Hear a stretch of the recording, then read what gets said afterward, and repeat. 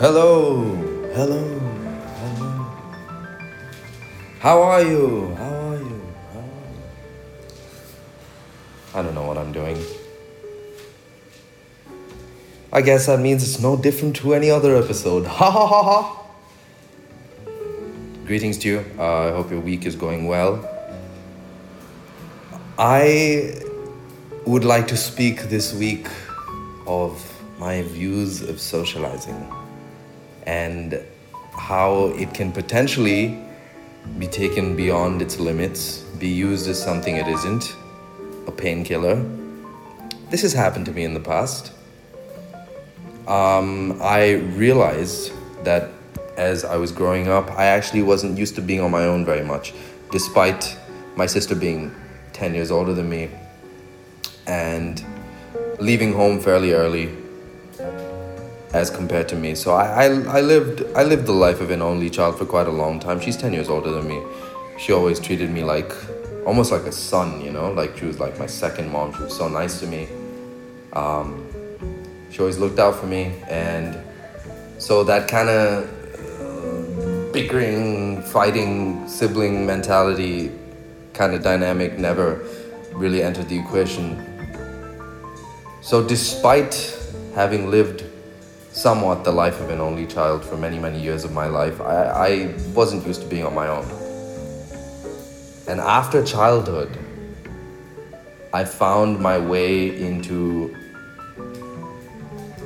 college,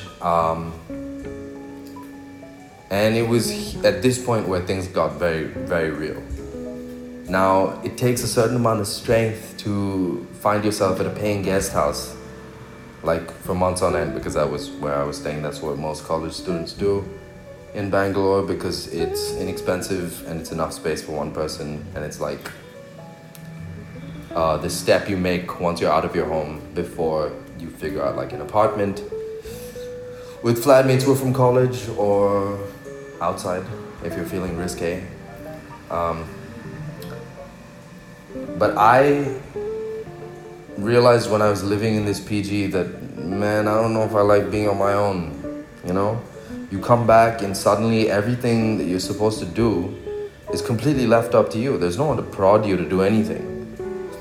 And I wish somebody had sat me down and told me all of this in these words, despite the fact that I'm an experiential learner, to put it nicely. Haven't really paid heed to very wise lessons imparted to me verbally growing up. I've often found the need to go stick my fingers into the pot and find out if it hurts myself. I still wish someone had told me though, I do wish they told me. Because I don't know if I understood it right. I was just confused and felt lonely, and I was like, this sucks. I don't want to be alone with my thoughts. Ew. Despite growing up an introvert and having enjoyed that so much, while being balanced with family time and everything, all of a sudden when it was everything I had in the evenings outside of class, it was intimidating. I don't know if I liked that. So eventually I found myself running into a living situation with a few other chaps, and this was an integral part of my life. It was some of the best times, some of the hardest, and it prepared me for the next few years in ways I couldn't have perceived at the time. Although it did take my focus off of college, but I did that myself willfully. Now, I would use socializing in that house as a painkiller. Let me explain. As I mentioned, I think on the first or second episode of this podcast, a close friend of mine and close friend of many of my close friends passed away when I was in college, when I was 20. And that shook up everything. Now, I didn't realize I was doing this, but after I moved into this house with those dudes, which wasn't too long after, I would constantly feel the need to hang out with them every evening. I would constantly feel the need to partake in a wonderful, vivacious herb that all of us may know very well. I'm not going to say which, because this is a good podcast for good, well-behaved people.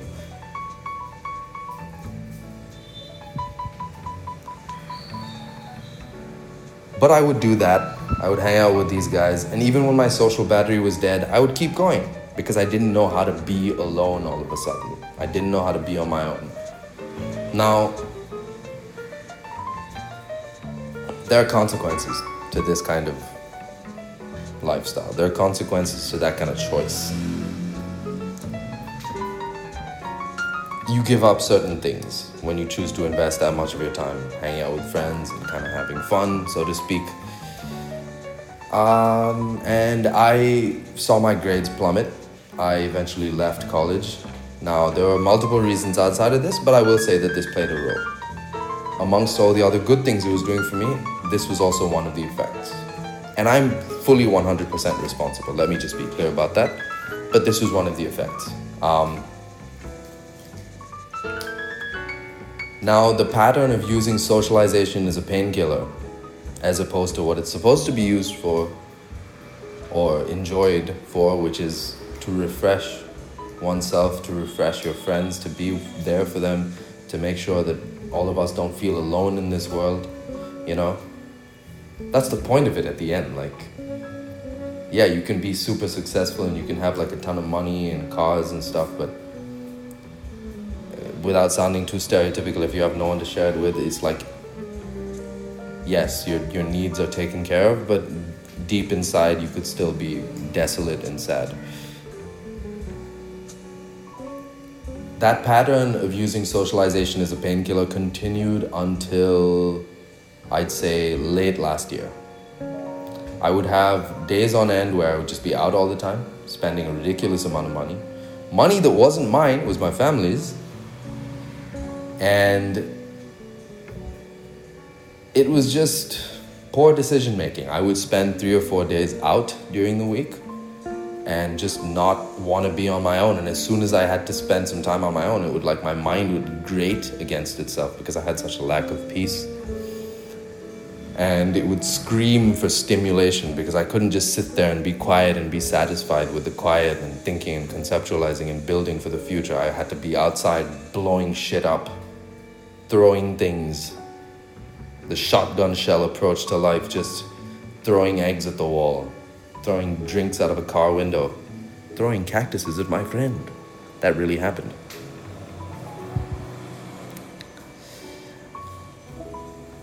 Yeah, I had a crazy couple nights, crazy few years. That's the truth of it. It's crazy, like, because you can really take socializing out of context and you can use it as an escape for yourself. And you know, after a certain point when your social quotient is run out and you are hanging out with people out of desperation, I won't say they can tell, but I will say that it's different.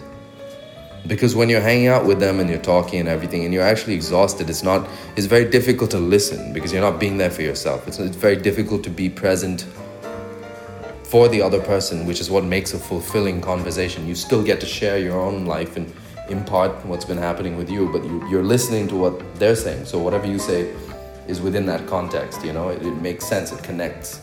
It's refreshing for you and the other person. People leave that kind of conversation, hangout, meeting, feeling refreshed. It's not even about talking. You could just sit there in silence, and if you're really there for someone, they can feel it. You know what I mean?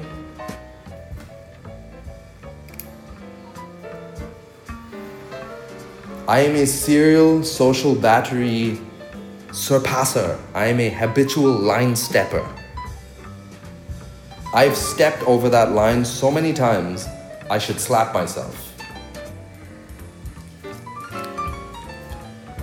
It's ridiculous. And over the last maybe half a year, I realized, like, what am I running from?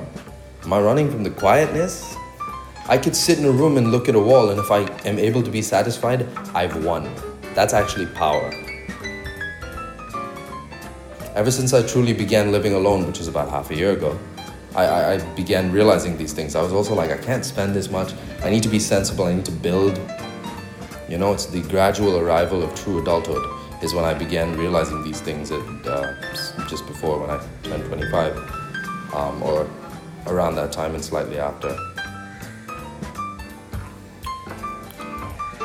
I realized it's unwise to keep running and to keep going and going and going and hoping that you'll have fun and overextending yourself, not really being able to be there for others. It's no way to live. It's no way to live. You need to look out for yourself first. Really rest. And that might mean confronting feelings. That might mean being honest with yourself. That might mean feeling a little sad. That might mean feeling kind of angry. All of it, whatever. It's hard, yes, it sucks in the moment, but deep down you know you're doing the right thing. These days, when it's time to sit down and be quiet, I'd like to think that I'm more ready to do it.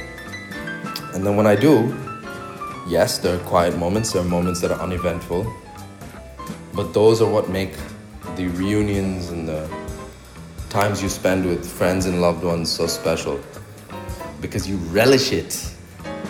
It's fun. It's very nice. Woo! And it's not going to be fun unless you spend that time working on yourself. Like, I am so excited to be the kind of man that can be there for other people. I want to be there for my friends. I want to be fun. I promise you, certain friends of mine, a very close friend of mine who mixes my tracks as well, is a sonic scientist,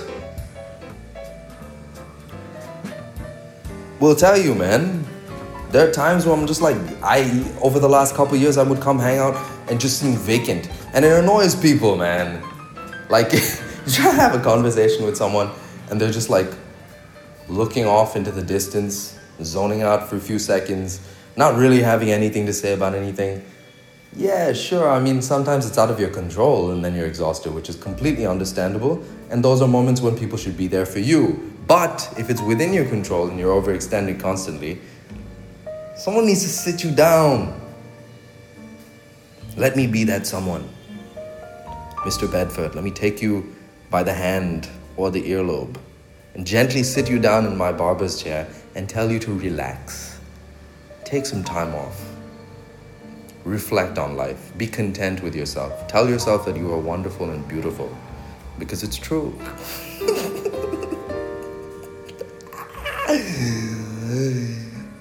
You're just absolutely wonderful. I can't take my eyes off you tonight. Talk like that to yourself. Wake up in the morning and be like my boy Rohan Alex and tell yourself you're the shit. You're gonna kick down anyone that gets in your way today. Alright? Because if that's how you roll and that's what strengthens you, you need to do it. I'm becoming so enthused I might break something. I see a particularly choice little lamp hanging from my father's apartment ceiling, which I might just pull down. Just kidding.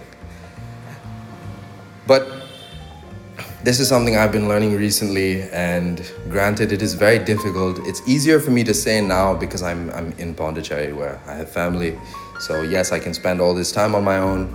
I have all the space that I need. But whenever I do feel like a bit of socializing, I can come hang out with family. When I'm back in Bangalore, it's very fulfilling to live like this because I have been doing so.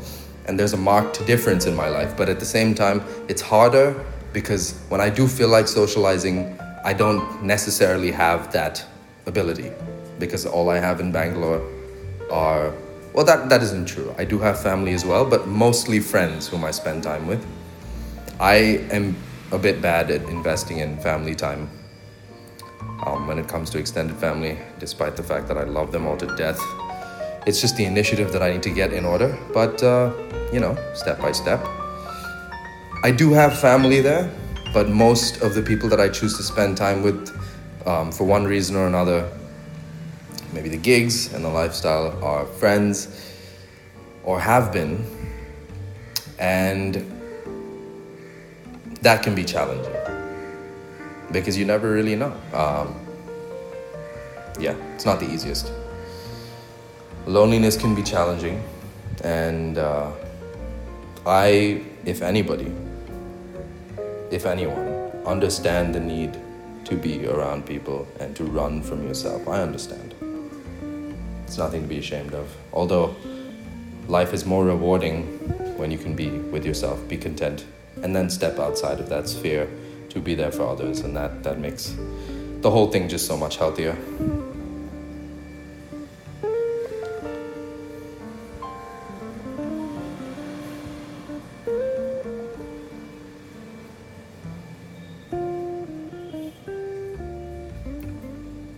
I will say that there is a way to reflect on oneself while also not being self-centered. There's a clear difference. I personally spend time with myself and try to look outward at the same time. And there are so many ways to do that. For me, it's reading the Bible. I do that because there's so much wisdom there, I've realized. And it took me a long time to realize that, because you kind of grow up around your parents' beliefs and such, and you never really look at it for what it's worth until you have to do that out of your own choice, or you are faced with the choice of doing that on your own when you are finally given your full freedoms in life. But there's so much wisdom there, and that's one of the ways I do it. I also play the guitar, and I learn adaptations from jazz musicians that I deeply, deeply admire. Even frivolous pleasures, such as watching YouTube videos from people that I really like, that I feel like I could enjoy. Good ways to spend time on your own and just look outward and just chill, recharge. I've been trying to get back into reading, because I used to read 5 hours a day in college, because I would never pay attention to the lectures. I would just read all day, every day for years.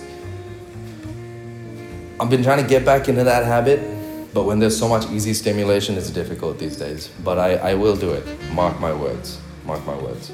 Duolingo, I've been doing Spanish. That's another cool way, It's time on my own that I enjoy, feel refreshed by, feel a little bit edified by. It's all good.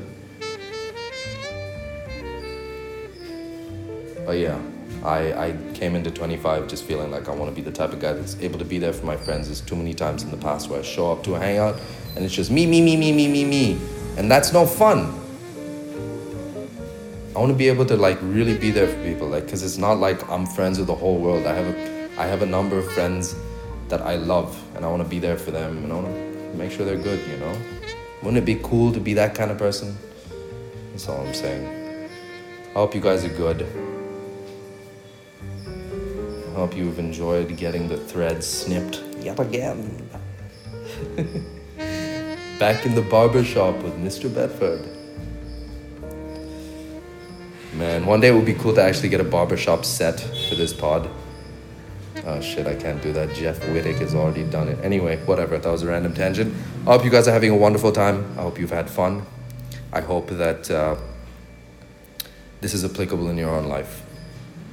Take care, my people.